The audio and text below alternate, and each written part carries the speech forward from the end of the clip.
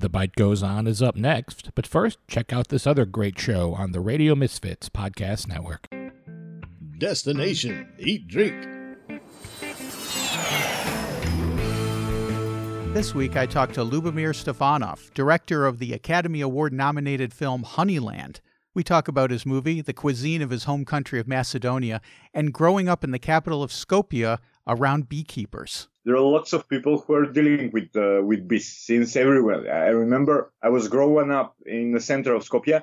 When I was a kid, it was much smaller. I was growing up in the center, and in the yard, there were beehives. Download Destination Eat Drink today on the Radio Misfits Podcast Network. The following is a presentation of the Radio Misfits Podcast Network. Hi, welcome to The Bite Goes On. This is Brian Casey with my amazing friend, Sandra Bernstein. How you doing, Sandra? Hey, Brian, I miss you. It's so good seeing your face. It's good to see you. I actually have been out seeing people because I've been back to work, so I'm in contact with about, I'd say 50 to 60 people a day when I go back, strangers. But we're all being safe, wearing gloves and masks. And what color are your gloves? Light blue. There's large light blue ones. I think latex is banned in California or something. Yes. Really? Okay, yeah. I didn't know that. That's crazy. It is. Some people have latex allergies, so I guess we sort of did that. So there's two large gloves. One of them is dark blue and the other one is light blue. One of them does not fit. You know, it looks like I have big long raisins at the end of my fingers if I try and put them on. And they're weird because you can wear them for about 5 or 10 minutes and then your hands start to sweat and you've got literally like pools of water in your gloves. It is a strange world. You put talcum powder in that, or is that banned too? You know, I don't know about that. The problem is they're hard to get on. And so if you put talcum powder, you'd probably struggle. You know, it would be like getting into Spanx. Here, I'll put it something there. Brian, I really want to introduce our guest. I'm sorry. Sorry, I started talking. It is so fun because we're kind of having a reunion with Sebastiani Coakley of Mia's Kitchen, but we were working together when you came to work with us at Estate or Estate. And that's that's like the first time we really got to spend time with you. I mean, knowing you, and that was, God, how many years ago? Over 10 years ago? No, my anniversary is tomorrow, and it was around that time. It was our 8th year anniversary, so it was over 8 years ago. Wow. When we were Well, congratulations on your anniversary. Thank you very much. Awesome. It was, I can't believe how long ago that was. I remember because we had our rehearsal dinner at Estate. I think it was after I was working there. It was when I was done. And I remember sitting in the back with Brian. Was he Brian too? I'm forgetting his name. There was a lot of Brians in that company for a while, And he went on to an Italian spot out in Petaluma. But anyways, I remember it was just like one of the coolest experiences. We sat there, we had this amazing meal, and then we drank too much, obviously. And we were back in the kitchen, like, hey, I'm sure now it's okay. I'm sure he'd be in trouble for letting me back there. But it's just one of those like classic, like small town, like eclectic things you can do. Is actually like hang out in the kitchen and catch up with the chefs. That's like very fun. Was that Brian Brian Jones? No, it wasn't Brian Jones. Why am I Brian West? I think it was Brian West. Ah, right. So Brian West, he is like this major bigwig executive. He's buying food. I think he's either like Bon Appetit or Sodexo, like one of those really large companies that gets contracted out. He was doing a lot of stuff overseas. But it's so funny that you mentioned him because he posted a picture of his kids. And I'm like, oh my God, those kids are growing so fast. How old are they? How big are they? You know what? Never having kids, I have no relationship.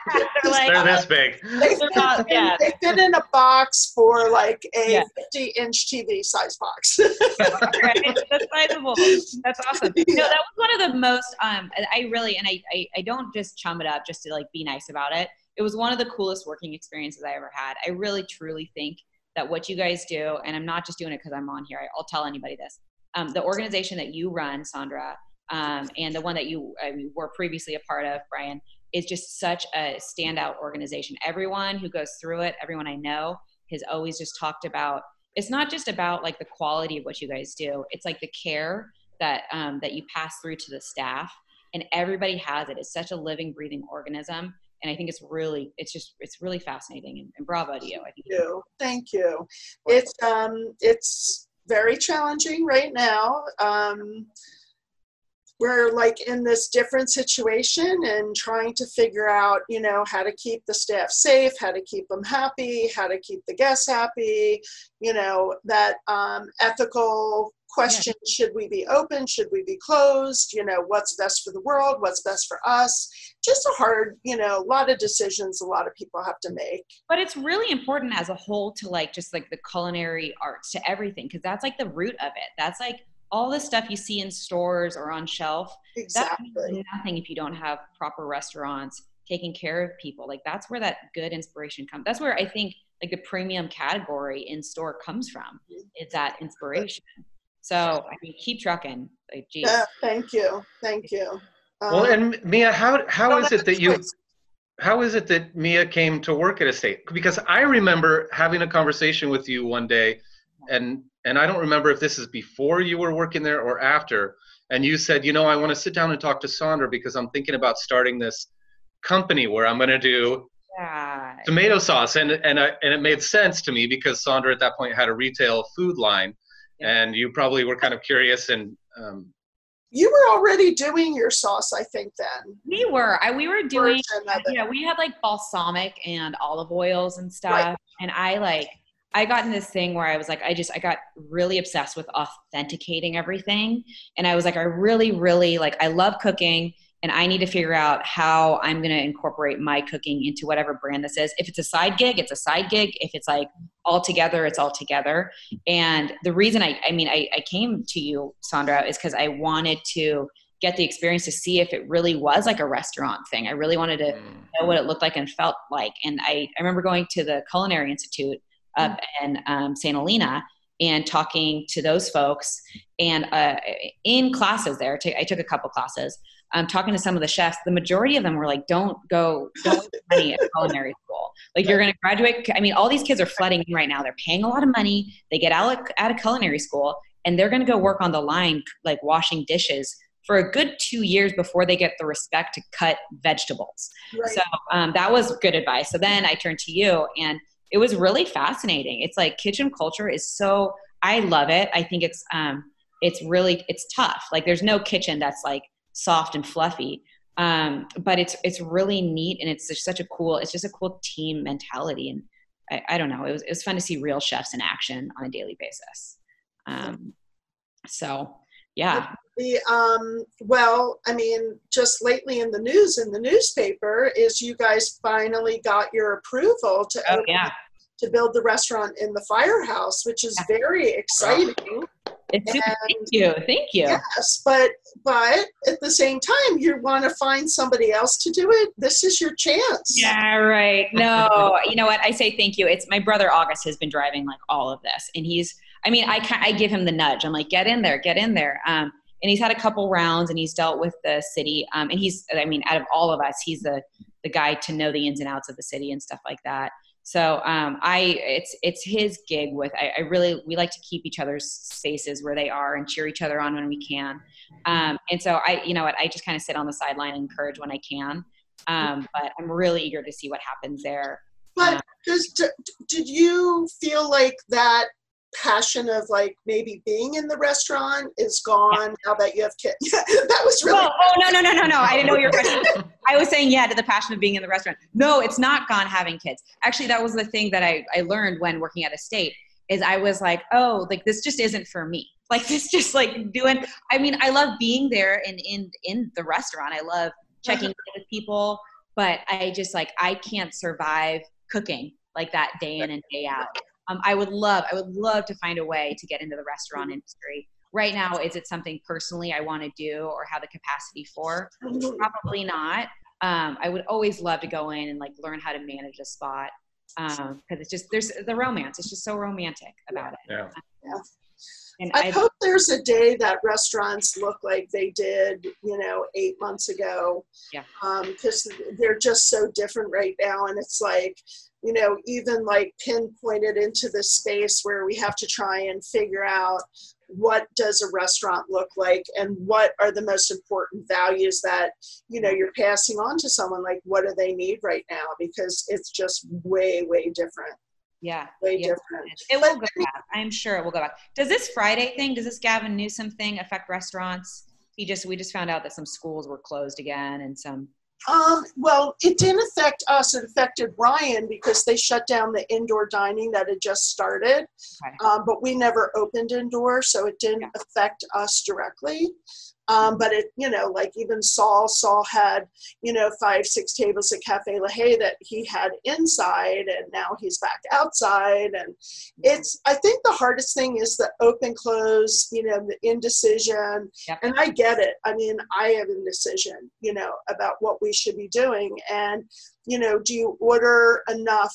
They need to give us a little bit more notice with these things so people aren't wasting money on product that they think they need and then they're told they can't use. So I didn't even take that into account. I'm just thinking the whole time of what is a top line? What does this just do to your finances from a restaurant? Yeah. But I forget about everything below it. Like I was talking to Kendrick, my husband, and he's like, man, can you imagine if you order, X amount of pounds of fish and then you find out that you are going to have half of the tables or a quarter of the tables in some cases. Yeah. I do think there's things outside of that though, that we're going to learn from all of this. That's going to really add another layer of just I don't know. I think we're all going to learn something from this. And I think we're going to take something away from this. And I hope that outdoor dining experience continues. Like, I can't tell you how nice it is to drive down First Street or, just drive down Napa Street or Spain Street and see all the umbrellas out. I feel the culture. Nice. Yeah. I really hope it continues. I hope we're allowed to do things like this. That's a very old world culture. If you've ever gone to Spain, France, or Italy, that's what you do. You're outside al fresco dining, right? And drinking a bottle of rosé and having some cured meats and cheese and totally. Yeah. Everyone has their umbrellas and their chairs now outside. They got it. You got it. Might as well use it. Yeah, people are doing it. And this week they're supposed to start building some parklets around the square. Yeah. I'm not totally sure how it'll turn out because the initial drawings don't look that good to me. Yeah. These big red plastic, water-filled bumpers, which I'm like, come on, Sonoma, we can do better than this. But everybody has got their fingers in this. The saying too many chefs is definitely the case for every decision that's happening right now. No one knows what to do, and everyone is at home.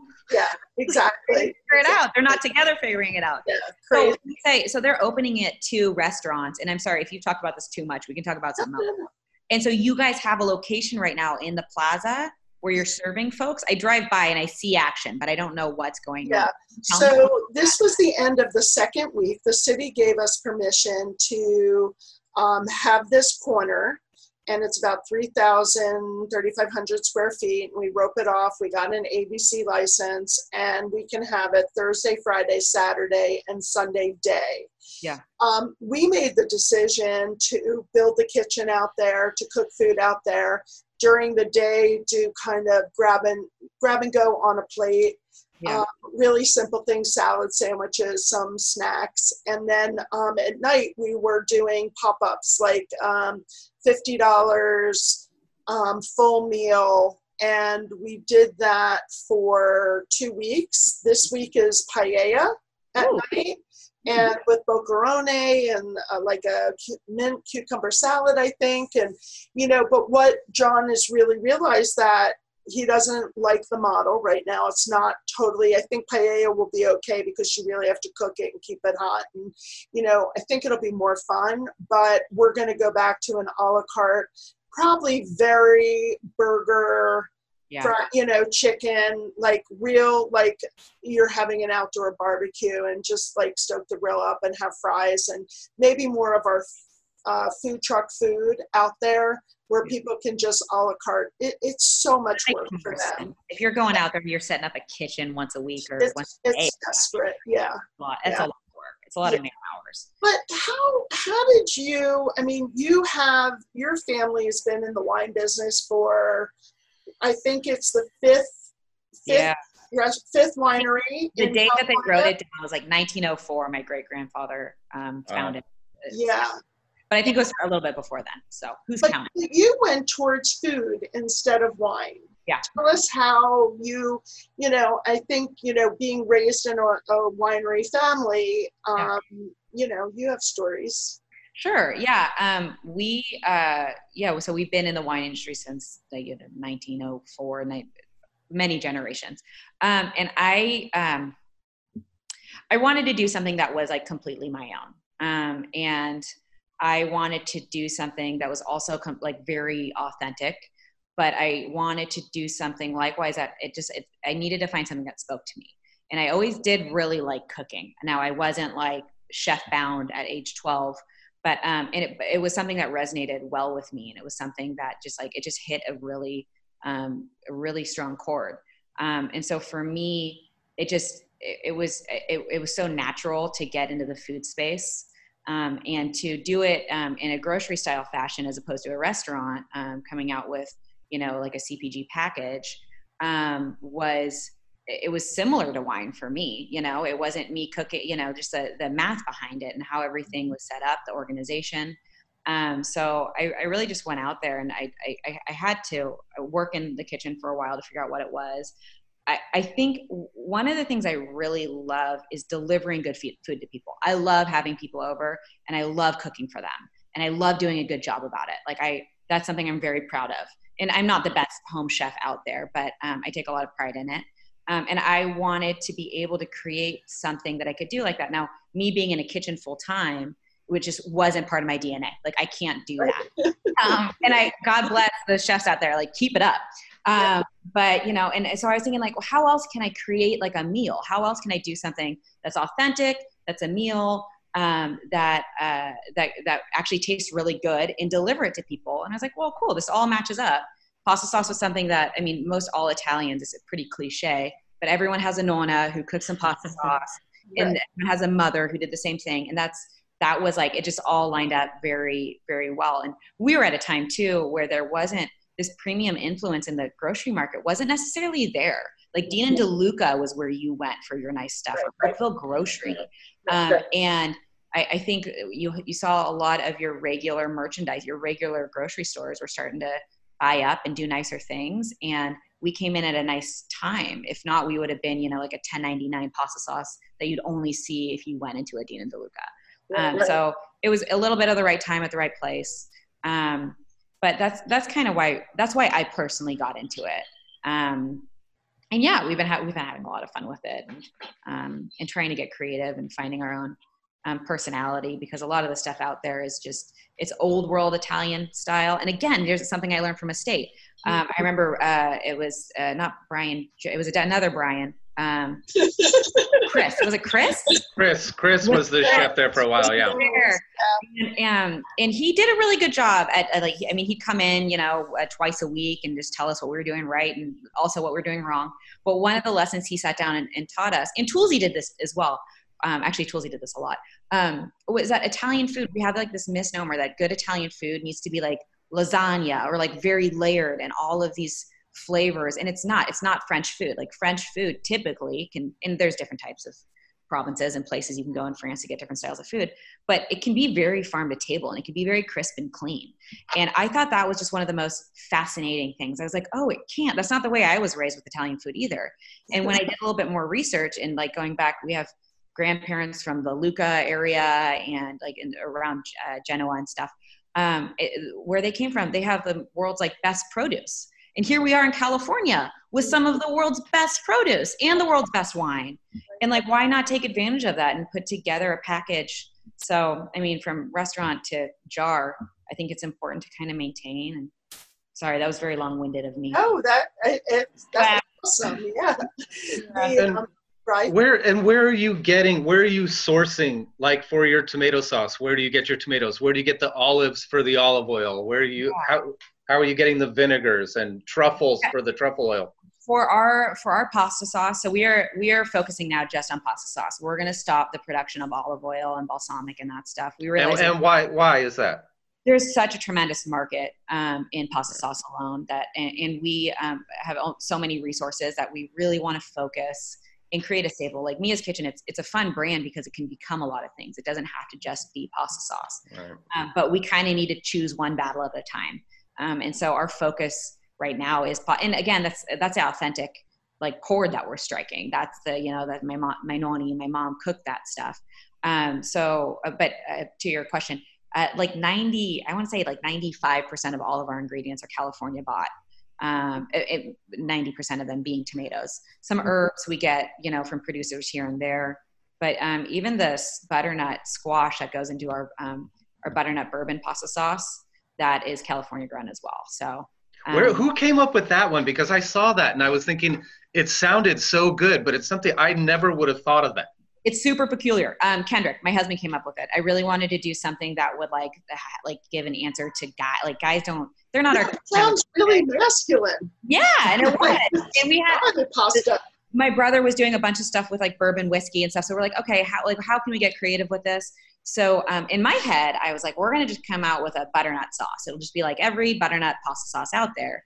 And Kendrick was like, I'll do it. So he gets in the kitchen and he starts like cooking different things. And he's starting with a vodka base. Like he's doing what we typically do for our vodka sauce. And he has the recipe that we send to our production facility, and he's breaking it down into like micro doses of everything. And I'm like, what are you doing? This is not how you make like a butternut squash pasta sauce. He's like, just bear with me. And he did it, and actually turned out really, really awesome. And so it's not very typical. There's like a kind of a sweet bourbon flavor to it. We buy salted bourbon and infuse it. I don't know why. South Africa. But yeah, it's fun. And it's fun that Kendrick came up with that.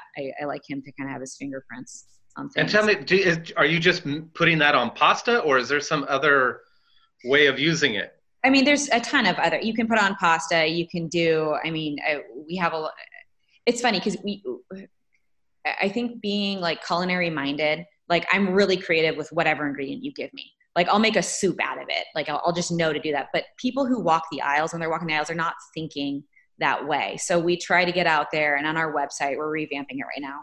We have a number of recipes that. It looks great though. Thank you. Thank you very much. I love your packaging. I appreciate that. I'm a real big stickler when it comes to like online, because I'm always on my phone and stuff. So, I mean, we're fine tuning some things, but it's funny when you think about the consumer, and you think, people walk the stores and they're just like you as they're walking the stores, and some people don't. They don't have the time to think about that. They're not cooks. They want something quick and easy. So I think it's really important to educate. I think that's a big piece of it too. I think one of the reasons why I really like food and wine is like growing up, I never really liked wine that much. Obviously I wasn't one yet, but people always expected me to have a certain understanding with like my heritage about wine. And I didn't know any of it. I rebelled against most of it, as most kids I think do. But I went down, and me and my husband, before we got married, we lived in South Africa for a small time frame. And he studied viticulture. And so he worked at this winery called Glen Carlew, which is now part of the Hess collection. And I worked in the tasting room. And while I was there, I was able to actually learn about wine and actually appreciate all the things that went into wine.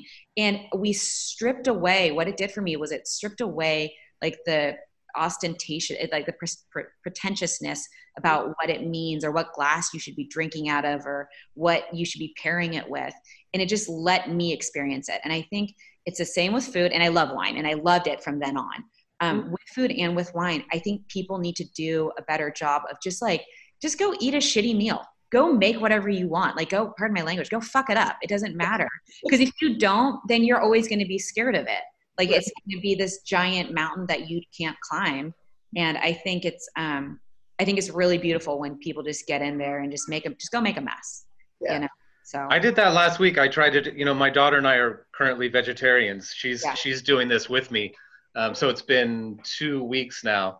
And so Is that why you're trying those tomatoes? Or those tomatoes? I'm so waiting for these things to get ready.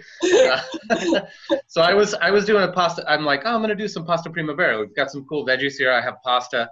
I had butter, but I didn't have any heavy cream. So I'm thinking, oh, you know what? I'll just use this milk that I have in there, and I'll put it in. And it did not work. The sauce broke. And I've worked in kitchens before. I've been in the restaurant industry for 35 years. I totally fucked up this meal. It totally broke, and the cheese was all coagulated and gross, and I had to dump it out and just make something else. Did it taste bad, or did it just look gross? Both. It looked gross, and it just it tasted fine. A good cream sauce. It's got that velvety, luxurious, unctuous texture to it. It just wasn't that, and I just didn't have enough fat. There just wasn't enough fat, and it's something you're like, you know what? I'll just give it a try, and didn't work. And I'm 50 years old. I'm still fucking up shit. Yeah, good. Well, now you know. You just learned something.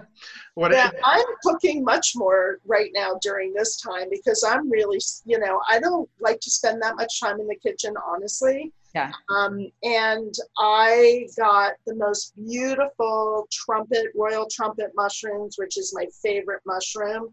And I just love how you score them diagonally and little butter, little garlic, throw them in the pan. Oh my God, they were so good. But that's all it was. It was just butter, garlic, thyme, and these mushrooms, and it was amazing. And who knows, I don't think I could have served that in the restaurant, but I was right. Yeah. But it's fun, you have stuff and you just grab it and figure it out. And, there's also some really good books out there for people that, I think Salt, Fat, Acid, Samir Nostra's book, just give you the basics to figure out some stuff. Sandra, nobody reads anymore. There's YouTube videos. I know. There's videos of that. That's one of the coolest lessons, though, too, is I had one chef, the place that was Crisp Bakery right across from the library. It was when they were a pizza place before they were right. I was talking to one of was it a pizza? Did they do pizzas out of there before it was Crisp? Before it was, when it was Artisan? Was it Artisan? Is that what? It might have been I think they bought it from Artisan Bakery, I think. Okay. I was talking to one of the chefs out there, and he just he broke it down beautifully. He was like, it's just like a chord. It's like playing music, and you have your low notes and you have your high notes. And I think once you figure that out, once you get into the kitchen enough times and you fuck up a bunch, you realize there's not a delicate balance. You can have any kind of balance you want. You can have it like really rounded or really angular or super sharp or kind of flat. And it's what works for you. That's, I think, the most important thing is what you like. But once you realize that those are all of the buttons you can press when you're in the kitchen, you can go crazy. You can have a lot of fun with a lot of cool ingredients. Yeah, I don't use recipes. I look up a recipe for something. Like I was doing frittata the other day. There's a million ways you can do frittata, but I like it more like a quiche. I like it dense. I like a lot of vegetables and potatoes in there. So I just kind of glance at recipes and then go, okay, this is the way I'm going to do it. I take a little bit from every one of those things. Yeah. And once you get the basics down, and then your pantry's open. It's like coming up with a meal. Your wife's like, you need to go to the store. We need something for dinner tonight. You're like, give me half an hour. I got this. Right. When you do frittata, my nonna used to do this, and I get in debates with my mom. She used to cube in. Do you cube in bread with your frittata? No, but that sounds amazing. I was like, it's to help with the thing. And so I did a little trick. I threw in just like a pinch of flour because I didn't want the cubes to actually be in there. And it just helps with the fluffiness. Now you have gluten-free people that slide. My wife is gluten-free, so that's a no-go. Almond flour. Yeah, almond flour, maybe. Yeah. Yeah, no, I don't even need it. I just get the eggs and add. What I've been doing is either using Bellwether Farms creme fraiche or their yogurt, and then mixing that with dried dill, and mixing that in with the eggs, and then cheese, potatoes, shave some broccoli, some bell peppers, red onion. See, now, Sandra, I actually thought about that the other day when I made it. I thought if I had a little bit of some capers and smoked salmon, I would really be living high on the hog there. But Mia, did you notice any uptick in sales over the last 4 months because a lot more people are cooking from home? Yeah, we have a tremendous tick in sales. Wow. It's awesome. Yeah. Yeah. Williams-Sonoma, they've said that they are having like their best quarters. People that it was really surprising to me. I have a friend that works there. Yeah. And he said that, people in cities mostly, they go out to eat every day, they don't cook. They have so many choices. And now people are like, oh my God, I don't have a pot, or I don't have tongs, or, but he said they're buying everything from bread machines to Cuisinarts to just everything. Totally. It makes sense. Totally. It's going to the restaurant game's going to really have to step up when people really start going back to restaurants. It's exhausting thinking about it. A lot of people are making bread. That's like a new thing right now. Is people are like, because of what I've heard, I haven't done this, but I've heard that it gets addictive, that you always want to perfect exactly what you're doing. It's therapy though. Like when you're working with dough, it's like working with meat. It's like, it's just like a mental place people can go to. I'm working on the COVID issue of Fig Chronicles, and oh boy. It's, for the most part, it's a very positive, uplifting, like the creativity that comes out of COVID. Yeah. And, I'll mention the podcast and, some other things, but can you guess what the #1 searched recipe is over the last couple months? Where does it have to do with Instapot? No. What did you say? I said a bread-based item. It's a baked item. Is it focaccia or like what's banana bread? Banana bread. Banana bread. It's amazing. Yeah, I feel like that's. I know, I couldn't believe it, but sourdough is first, and then it comes to. I was gonna say ciabatta bread. Ciabatta is a really easy bread to make. Yeah, and focaccia. Banana bread. That's a really easy bread to make. I know, but there's a trillion recipes. Everybody has their different way. Lots of gluten-free ones. Oh, and you got to throw chocolate chips in there. Banana and chocolate together is. I don't know about the chocolate chips, but I want nuts. So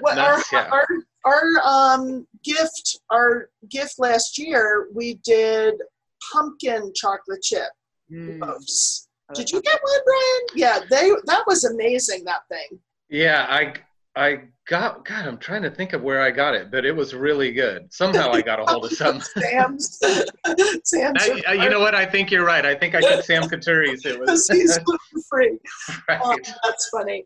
But so where do you see, there's some other, obviously some really great role models that are out there, whether it's the people from Bella Cucina, or, Martha Stewart, or the Barefoot Contessa. Okay, Martha's not the best role model, but, they're people that have used the platform really, really well to sell their products. And I think you're selling products, but I don't see you plastered all over, commercials and things like that. And I guess if you don't have to, that's awesome, if the product sells. But I'm not the product. Like, the product is a product, and I'm here to talk about it and be a piece of it. I think it's a really big piece of our identity of who we are. And again, one of the things we focus in on when we have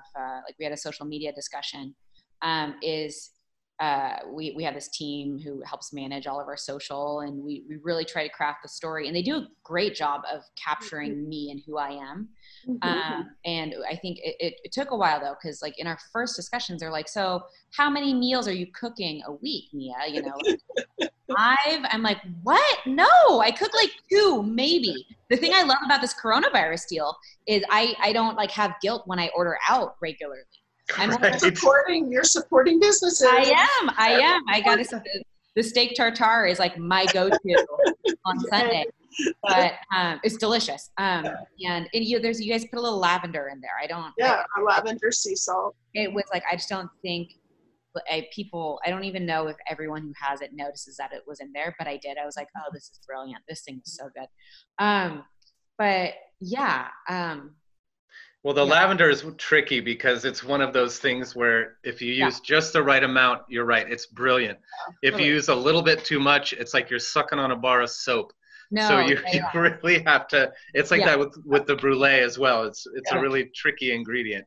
Yeah. But when it's used properly, you're right. It is so good.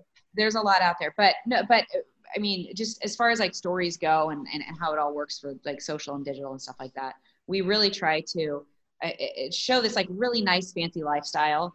Cause that's what we live here in Sonoma, but you know, you go to middle of the country, people don't live like this, and it comes off ostentatious. It comes off pretentious, and it shouldn't. So we always have like a backdoor mom trick. We're always like, no, like Mia likes fancy things, because I do, but it is, at the end of the day, throw some chicken nuggets in there, or like just figure it out. Like make the kids happy, get it done. Well, and that's authentic also. Yeah. You know, I mean, that's real life. Yeah. And, you know, I think there's a problem with social media in that, you know, people trying to get the most perfect post, the most perfect shot, and, you know, and then people depressed that their life doesn't look good. But I think when you give people something that they really can relate to, they get excited. Yeah. Do you feel, I mean, I think about this because you're the youngest of the three. Yep. Right? Yep. Until your kids grow up and the rest of the kids grow up, I mean, you guys must have a lot of cousins, but you have to maintain your tradition. You have to tell the story of the heritage.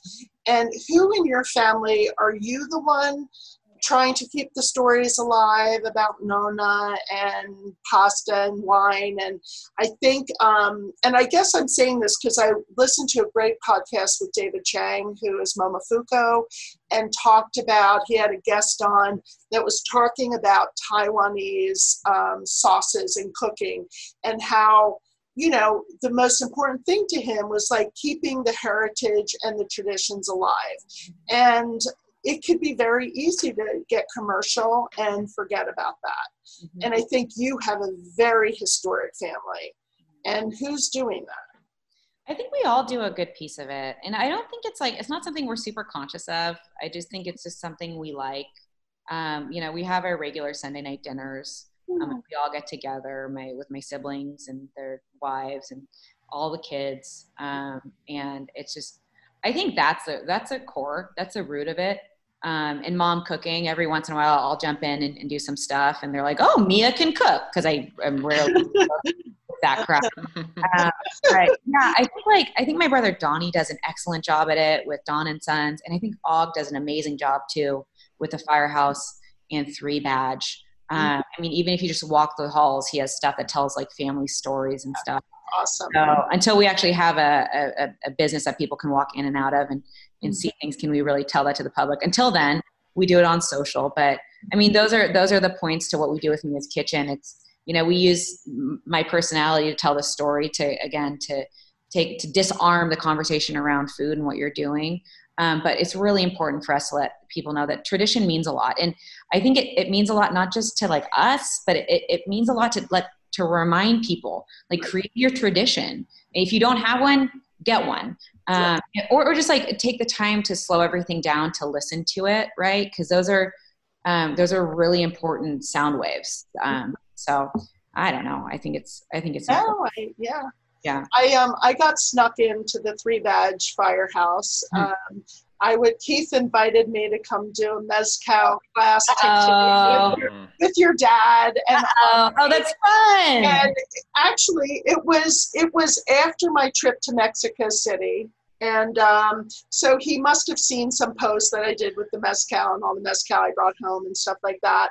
But they were working on where they were going to produce their next mezcal. Yeah. And Keith had this whole production of a slideshow and all the different agave places that they went to. And honestly, at one point, like, we went through it all, we tasted it all. I could not do the one with the goat sack that, you know, I couldn't do it. And I'm like, they're done. And I like look at Augie and I'm like, do you want me to go now? Like, I felt like I was a spy, like a business spy. Why am I here? He goes, no, you can stay. It was so much fun. And then Keith showed me around the Firehouse. It was just really awesome. And we've been to some wonderful tastings at the Cellar at Dawn's. It's been really fun. I get the invite for Roans, whenever they do Roans. Yeah, that's awesome. I love that they do that they're up there and they're utilizing the spot. I mean, it's like great. Mom and Dad's house, right? That tasting they're doing. And I think it's such a cool way to get people together and talk about the industry. And I mean, again, that's like a tradition in of itself. Like, unless you're doing that, it's very similar to that. It's like, it's one of those pulses that like, you just don't know about it unless you kind of stop yourself, spend the time. And it's not like no one's making money. People are just like hanging out, getting together and talking. And that's just like a community thing. That's right. Right. And we're missing a little bit of that. We're doing it on Zoom. We're doing it socially distanced. Before we came on air, I was just saying, the staff can't. People are really not going to understand our one wine list right now because we can't really explain it because we can't spend any time at the table. Right. So like people looking at the list and actually they scan their Q code and then go on their phone and then the list pops up and maybe what I'll do is I'll write an intro and put that on there now since they're reading it. I think I will do that. I'm making a note. Have you done any virtual tastings? Do you do anything like that with some of the No, I don't mind this because it doesn't go anywhere. I did one video or two videos total. Yeah. And I'm too critical of myself to do it. Brian does them all the time. Get like a sommelier to go through and talk about your wine list. Oh my God. Right? Well, I guess that could be Sandra already owns videos of me describing all of the different varietals, their characteristics and history. And I remember, Sandra, I saw a video of you recently and I was like, how did they get her to do a video? Because I know, we've talked about putting shows on YouTube, and it was in the park. You're right. Yeah. Yeah. So I was wondering how they put you up to that. I just I think part of it is I'm home. I'm not at work. I've been over there maybe 5 times in the last 18 weeks. And my whole part is marketing right now. I've lost my poor Cecily. She just stopped sending me invoices, so I figure she's done. And I'm like, okay, I got to do this. I have to draw business. I got to keep telling people what's happening. Yeah. And so I did. I took my mask off. I was down at the park, and I did. I must have 15 videos. And I'm like, oh my God, which one? Oh, I said, yeah. And I'm like, whatever. I'm just going to post it. I look like crap, but whatever. Just, it's like. I would watch. I mean, obviously I would watch this podcast, but I would love watching you two going through and just like trying dishes. And like, I could just see you two as just like such a fun little duo going around. Or I mean, even COVID, like just have it sent to your house or whatever. And like, it'd be just so unique to see something like that. Are you guys doing another one of those, Brian? You did one where they sent wine, or? We did 3 virtual tastings, and all of them were, where the people purchased the wine. I think we're sort of working on something else right now. I've gotten into these video experiences. I mean, if you would have been here a couple of days ago, you would have seen me in the front room on YouTube. Walking the streets of New York. I was in Manhattan at night while it was lightly raining. Do you have alternative reality? No, this could be a part of it moving forward. But right now I'm just sort of fascinated by getting put into another place. Another one was Baker Beach in San Francisco. The video starts at about 6:30 in the morning. It's dark. The waves are crashing. You've got the Golden Gate Bridge off in the distance, and then slowly the light starts coming up. And so it made me think of something, and I talked to Bart and Sam about that. If people can't come to the tasting room, let's provide them with some videos of what it is that we're doing here. Let's go out in the vineyard and just walk rows of the vineyard. I can totally see people in Alabama, Chicago, Pennsylvania, name it, that when they buy the wine, or they don't even have to buy the wine, if they go on your website, or if they do buy the wine and you give them a code, and they're just looking at a video of you walking that vineyard, that they have a bottle in their hand and they know that those grapes are what is in that bottle. There's just a connection that's so big. And if it fascinates me, I'm assuming it fascinates me, and I live here, and it still fascinates me. So I'm thinking that there's the educational piece, like people can really, you kind of pivot a little bit and you realize really educate people. And it's the personal connection too, when you're actually watching the person who made the wine and they're in the place where the grapes were grown. It just takes things to another level. So I think the virtual tastings were great, and we're really lucky that we have a really hardcore community for that podcast. So they are very supportive of things that we do. But and then I think Bart and Sam have broken off and done separate ones, mostly for companies that want to have. The company says we want to do something nice for our employees, so they'll order wine and they sort of have a virtual party through either Zoom or Microsoft Teams, and then they all kind of get to hang out. But there's a winemaker there that they can ask questions of. So that's been fun. Yeah. Yeah, I was curious about what is it like when you say, you know what, I have a tomato sauce, I want to put it on the shelf in a store. Mm-hmm. What's that process like? Because I'm imagining, I mean, it's crazy. You've got like Prego and those other companies that I'm sure just like dominate that space. How do you squeeze in there? It is a little bit of a squeeze, and we got our toe in the door right before it got like more saturated. I mean, the overall category is about flatlining to up maybe 1%.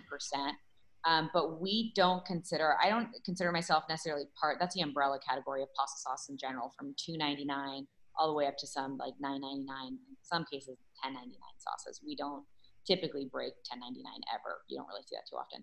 But in the premium segment, in the $5.99 to $8.99, now there's ultra premium above that, but in the premium segment, there's a fair amount of competitors out there. It's not as ultra saturated as the overall pasta sauce category, but that's up like 22%. Now with COVID numbers, it's probably up so much more.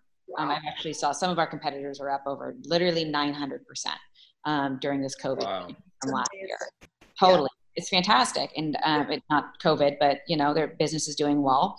And that's kind of how we see it. We see it as a benefit. Like we have something that the big guys don't.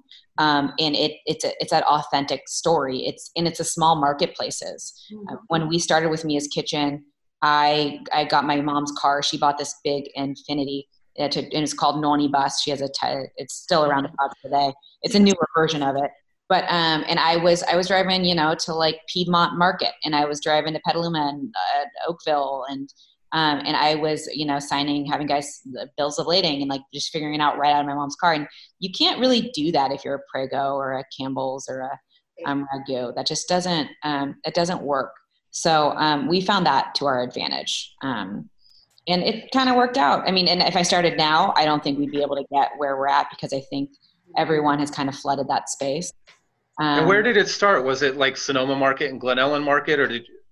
Yep, the Sonoma Market and Glen Ellen Market. So, I mean, I had a list of like 25 accounts, and it was Sonoma, Glen Ellen, again, like Piedmont, Paradise, Woodlands Market. Woodlands Market was a big one. And there's one of our strategies too, is like finding not just the places we want to be, but also like those market influencers. And I remember the buyer's name to this day, and this was over, 8 years ago or 7 years ago. And everyone would say, well, if Sharon picked you up, I'll totally pick you up. Drager's is another one. Market. So it's not necessarily about volume. At the end of the day, it becomes about volume, and you want to sell more, but it's really strategically getting into the right marketplaces. And influencing those buyers. And also like that's a piece of it too. We talk about like personalities and who your influence is. Like I would love to get out there and cook and do a little show, and maybe that will be in our future. But as of right now, just like letting the buyers know that it's a real person behind the brand. We're not just a concept brand. This is tried and true. There's a person, there's family tradition. Here's the person, and here's all the family tradition stuff we do. And it's truthful. Like it's obviously a selling point. Mm-hmm. But so that's the position we're in or have been in. It's hard. I mean, it's hard because I remember, we would go in, and when we had a distributor, and this is really years ago, the slotting fees and, and I'm like, I'm not paying to put it on a better shelf. I just there were so many things that were just so not restaurant. Not cool. It's not cool, you guys. Not cool. Exactly. Well, it takes a lot to keep the lights on at a grocery store, and so they have to go up the market. Yeah. Right now, a lot of the power just sits right in the hands of the distributors. And it's fine. It's the way it is, and you got to figure out how to play it. And that's why at the end of the day, you need volume and you need velocity. Right. But yeah, as you're starting from the ground up, though, I mean, you have your markets like Nugget and Sonoma. And I mean, when we were first starting off, I remember talking with Al, and he was like, "We'll just get you on the shelf." Like, it wasn't like, but to the point, like, it's much different than wine. That was one of our largest learning curves. Is, we get into account, that's great, but if we get dropped from that account, that's we spend money there. That's an investment that we completely lost. Right. So it's really important to know where you're going to go, know what you're going to spend, even after you spend your slotting. So it's hard to forecast all of those things because there's so many variables. And how far out do you guys reach? Are you outside of California? We just landed Wakefern, which is some Stop and Shop stores, and Harris Teeter out. We're coast to coast right now. And we have some spots. We're spotty in the Midwest right now, but Florida all the way up to New York, in California, Texas, Nice. Seattle. Midwest, if you do like a tomato sauce that's just meant for burgers, there were eight states in the Midwest that their Google search for recipes was a burger, which is shocking. That is shocking. Yeah. So what do you need a recipe for a burger for? I don't know, but that's what do you need a recipe for banana bread? You just need it. Everyone needs it. Yeah. But I mean, seriously, like, you have this is burger tomato sauce. Like, you just have a whole new market in the Midwest. Good. We'll see what butternut bourbon does. But again, well, there you go. But that would make a good burger. Yes. Don't think about it though. People, if you make a sauce that's meant for burgers, it can't be called a pasta sauce. It has to be called something else. Right. It's like cake mixes. Like whoever developed the first cake mix is like so brilliant because you don't need a cake mix in a box. Right. It's like 3 ingredients. You can make cake really easily. But the consumer doesn't have time to think that through. And respectfully so, they have other things they're doing. So I don't know. Maybe we'll get into burger sauces. Maybe you, Sandra, you should our wholesale days are winding down. Definitely. Yeah, it's, one thing that I'm calling C19 instead of COVID. Thank you. One thing that C19 has done is it is kind of tunneling our focus onto what is the core of our business. And as we lost, all the events, we can't do a little bit of this, a little bit of that, whether it's the truck or wholesale. I mean, I can't even sell retail right now. I mean, like, I'll look at our sales and I'll go, oh my God, somebody sold a caramel sauce today. Like, they can't see it. So that's got to be a customer that had it before. Mm-hmm. And then someone went inside and got it for them. But, everything is so different. Though our online orders are doubled in this time, which has been amazing. Yeah. Our shipping guy just wants to shoot me. Yeah, because we ship it's up. But that's like a thing though too. Like, it's not like all those auxiliary things you're doing, or not an auxiliary, but you'll know how to do them when the time's right. Right. Yeah. And there's a beauty in that. You'll know how to exercise all of those doors. Mm-hmm. So. Mia, what kind of pasta is your favorite? And let's first start off. Fresh pasta, obviously we all like to get fresh pasta, but I think there's good dried pasta. But what's your favorite shape? Like, some people are into the capellini, they like the long thin, and then some people like rigatoni. They like something dense, something a little more. No, I'm a capellini. I'm an angel hair pasta gal all day, every day. I want really fresh pasta. I want thick chunks. We came out with we call it pomodoro fresco, just kind of fresh tomatoes. And it's a variant on our regular sauce that we do, but it's just fresher with thicker tomatoes. And I like that style. Actually, Rob Delacentina has a really good pomodoro style, just super fresh angel hair. And that's my go-to with a lot of my sauces. I love fresh basil too. I think fresh basil always needs to be used. Not always, but there's something about a tomato sauce with you just throw fresh basil on there right before you serve it.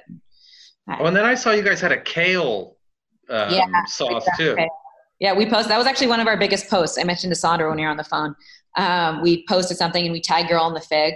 And when we were at a state, there was a meatball dish that you guys had. that we would prep, and it was a meatballs with the kale and the pasta sauce. Right. And I was like, this is an amazing thing. We actually brought that to our Molly Stone's buyer, and we were like, we want to do something exclusive with you, and this is a concept. And she was like, cool. Like, I wanted 6-month exclusive, and we were so small, and we also didn't know what we were doing. So we're like, cool, it's all yours. They did really well, and we have all these funky little flavors that work it well in different pockets, right? So, like, you know, kale works well in certain stores where people are much more, they're just a little bit more health conscious, or they're thinking of veggies and stuff like that. And that would be really, really good on an old Italian Philly sandwich. Yes. You got like a hoagie roll, and then you have like a breaded piece of chicken or pork, and then you have your broccoli rabe, or I could see your kale sauce on there, a little bit of mozzarella, heat it all up. And we came out with one. I don't know. Do you guys know Lawler's Delicatessen in Napa? No. Lawler's is this. My mom always tells me, she's like, they used to sell porn and alcohol. And in the back, now the porn industry is kaputs, or like the actually buying magazines, right? Yeah. So she goes, in the back, if you go and you knock on the door, it's like an old little secret that's not so much of a secret anymore. They make malfatti. Do you know what malfatti? No. It's like a spinach dough ball kind of thing. Delicious. I actually have never made malfatti. I've never made malfatti. I need to make malfatti sometime. My nonna used to make it. My mom makes it. I've seen them make it. And then you just put it in pasta sauce and you serve it. Yeah. So we did a spinach and goat cheese sauce that just came out. And it's really good, but it was inspired by that. It's like, well, if I can't go out and actually get these recipes and then deliver them to people, I'm going to try to find like creative ways to make that happen. But malfatti is a pretty funny one. So check out Lawler's. You guys should check out Lawler's. Go get your corn. I know. Like, do they have bagels and lox? Yeah, I don't know. I don't think so. We're frozen. Yeah. So. Anyway. And so you guys are just going to focus on the sauce. So you're not going to have the hot sauce. You're not going to do olive oil. You're not going to do truffle oil. So we're going to have our pasta sauces. We're going to have our hot sauce. And then we're going to have our 2 pizza sauces. And that's it. We might come out with flavors that just remind everybody that we're fresh and funky. Obviously, we don't want to come out with too much of a profile because we have to maintain all of this. And, you show a buyer a new sauce and they're like, cool, which one are you pulling? You're like, no, that's not the idea. The idea is to expand the shelf. So, so we try to keep it like concise, and we're getting a lot better about our data management and how we see what consumers are trending towards. And we're just, I think nowadays a lot of it's a data game, and we didn't really realize that until, later on, that you really have to follow the trends, and you really have to see not just the trends of what people are eating, but you really have to see what people are just buying, like what's working for you and what's not. And you just have to see the numbers. So I have one suggestion, and it's just my own personal thing. Unsolicited advice here. It's just shrinking the size a little bit. Sometimes I only want half a jar. I don't want the whole jar. And I end up having to, when you take that one out of the fridge that got stashed behind the milk because you made, spaghetti or whatever last week, and then you crack it and it's dried pasta sauce. And so I like the smaller ones, but I noticed that not a lot of people make that smaller size. And I'm sure it's, of course you want to get your normal price for the pasta sauce, but I would still buy them. I just want the smaller portion. We talked about that once for like New York, for like East Coast, where like maybe we need to come out, like people are walking, they're on a bicycle, they can't carry this giant jar. We talked even about in a pouch. Yeah, or in a pouch. Like getting rid of the glass. There's been trials, and they've done that so many times over. No one can succeed. The consumer's mind, they want a jar. We wanted to come out with something called MK Fresh. We're like, well, we MK Fresh. We'll serve it in produce where there's not much slotting fee. And then you get the idea. It's right next to tomatoes. It's right next to that's awesome. But time and time again, not just did it test, but companies try to do this. It just did not work out. That's fascinating. Yeah. That's the only way that I'm now doing garlic, ginger, and lemongrass is in the squeeze tubes. Oh, I love them. I think they're brilliant. Yeah. And you just throw them on the refrigerator door, and I love it, and it looks good too. But so I got so used to my garlic I finally started buying fresh garlic, and I was like, oh, there is such a difference to fresh garlic than the tube stuff, but it is very convenient, I have to say. Yeah. Convenient, yeah. But you know, I was thinking though, if you're selling your jars for like $10.99 or $10.99, whatever, Well, like $8.99.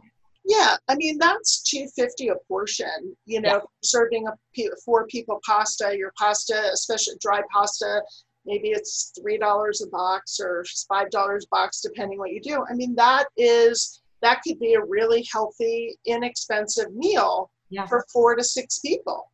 You know, throw in some veg from your garden and so competitive. The costs keep coming down and down. And I mean, that's the life. People see high end, and unfortunately, they're not thinking about like a per person cost on something. Where you could have better, higher quality, more organic flavors and things like that. But they just, there's just a drop off when people go in there. They only have, it's a threshold for premium for them, and it just. But that's a conversation too we have when we're talking to like just buyers and stuff. We're like, listen, you're bringing this premium product. We're getting premium rings, so they're going to buy. People who buy this sauce are going to buy nicer wine. They're going to buy nicer bread. They're going to buy nicer pasta. And that's, I mean, to a point, they will. Right. Absolutely. But, I love the idea of reformatting. I think that I hope one day we'll be able to do that. And I hope that maybe that'll come out of this, the C-19. Even C-19, I'm so sick of the word COVID. Even I know, me too. Coronavirus. But maybe that's something that could come out of this where, you know, just even, you know, consumers at the retail level are actually just like thinking about it differently. I don't know. Maybe I can start a podcast and start educating people. Yeah, there you go. Yeah. There's huge amount of room for more food podcasts. Sure. Yeah. I'm not committed. So bad. You never know. I got your email. I was like, oh, she thought I forgot. I'm sure she thought I forgot about this. I did not. I've been very. Oh, very fun. Well, you guys had I'm sorry, on the jar. It's on all the jars. Does it say Sonoma? Yes, I love it. I love it. Totally. It's a selling point. It's a really big discount. We live in an amazing place, you guys. We live in like one of the best places in the entire world. Yeah. I think why not tell people who we are? Have to. And it's not just like it's beautiful outside. It's the people. We're all like here. There's such a sense of community. And I just think it's so important to let people know, to be proud. That's okay. Yeah. So where can people find you? Oh, what stores? Website, Instagram, stores. Oh yeah, well we're buffing up our Instagram, and our online will be there soon too. And we can find it. You can find us in Safeway. You can find us in Nugget. You can find us in Molly Stone's. You can find us in Lunardi's. You can find us any of the And I swear you were in Oliver's, but I didn't see it on your list on your website. You've got a list of. Yeah, we didn't have it updated yet. We are in Oliver's as well. Okay. Yeah. Oliver's. I spend half of my paycheck in Oliver's. Oh, good for you. Yeah. That's great. It's a beautiful store. Yeah. And then on Instagram, you are. What's like the handle? Yeah. I think we're just Mia's Kitchen. Is that underscore? I'm so bad. It's Mia's _kitchen. Yeah. Should I have known that before jumping on here, you guys? Yeah. Yep, I should have. That's okay. You have people. We have, it's Mia's _kitchen. Yeah, very cool. Okay, anything else you want to tell our listeners? No, just thank you very much for having me. Thank you very much, listeners. It's so good to see you. It's good to see your face. It's really nice to see you both. And it's really nice to catch up. I'm glad Thank you for taking the time. Yeah, Mia, are your kids, or what's going on with school situation? No school right now. I mean, as now they're here. We have some childcare who's been kind of bunkering in place with us for some time, Mari, and she's been really helpful. So it's kind of nice. I'm realizing that I like my kids a lot all the time. Right. I'm like, oh, you're so like, this is really sweet. Like they're very good people, and I appreciate that. Did you get a new puppy? No puppy. Yeah, I have like 5 friends that have gotten puppies since C-19. Yeah. We had chickens. We got some chicken eggs. And we had chickens. Nice. That was a fun little experience. It was also really sad because half of them didn't hatch. Ooh, We're just not, that's not, I should leave that to the experts, but it was such a cool thing to watch. It was like, they were like babies. We were waking up in the middle of the night and we were like checking the camera and we're like, they're hatching. So that was that's awesome. Yeah, dog's just a commitment. You really got to commit. That's like another commitment in your life. Yeah. Right. Yeah. Yeah, that first couple months of my wife working from home and daughter being at home, it was like a new honeymoon. It was the first 2 months were like, this is awesome. We actually like each other and we're eating meals together. And then after 2 months, I was getting a little antsy. I was ready to go back to and do something. Yeah. So getting back to work has been good. I think they needed a little time away from me is probably what it is. For sure. How's your wine doing? How's the Roussan? It's great. It's still going through fermentation process. It's very close. I'm actually going to go taste it tomorrow. It's close to being dry. So then we'll just see how I'm going to, but now there's nowhere to sell it. I know. I was going to, of course I'm the buyer for the Fairmont. I was going to buy some of my own wine, which would have been great. And I was hoping to get on the list at the Girl and the Fig, but I don't know anyone that's currently buying wine. So I might be drinking 60 cases of Roussan, which honestly I thought about. Give me a call, let me know. I thought about on the way home last night. I'm doing the math. I'm thinking 60 cases, a bottle a day. I'm like, that's not that much wine. I could pretty much polish that off in the next 3 years or something.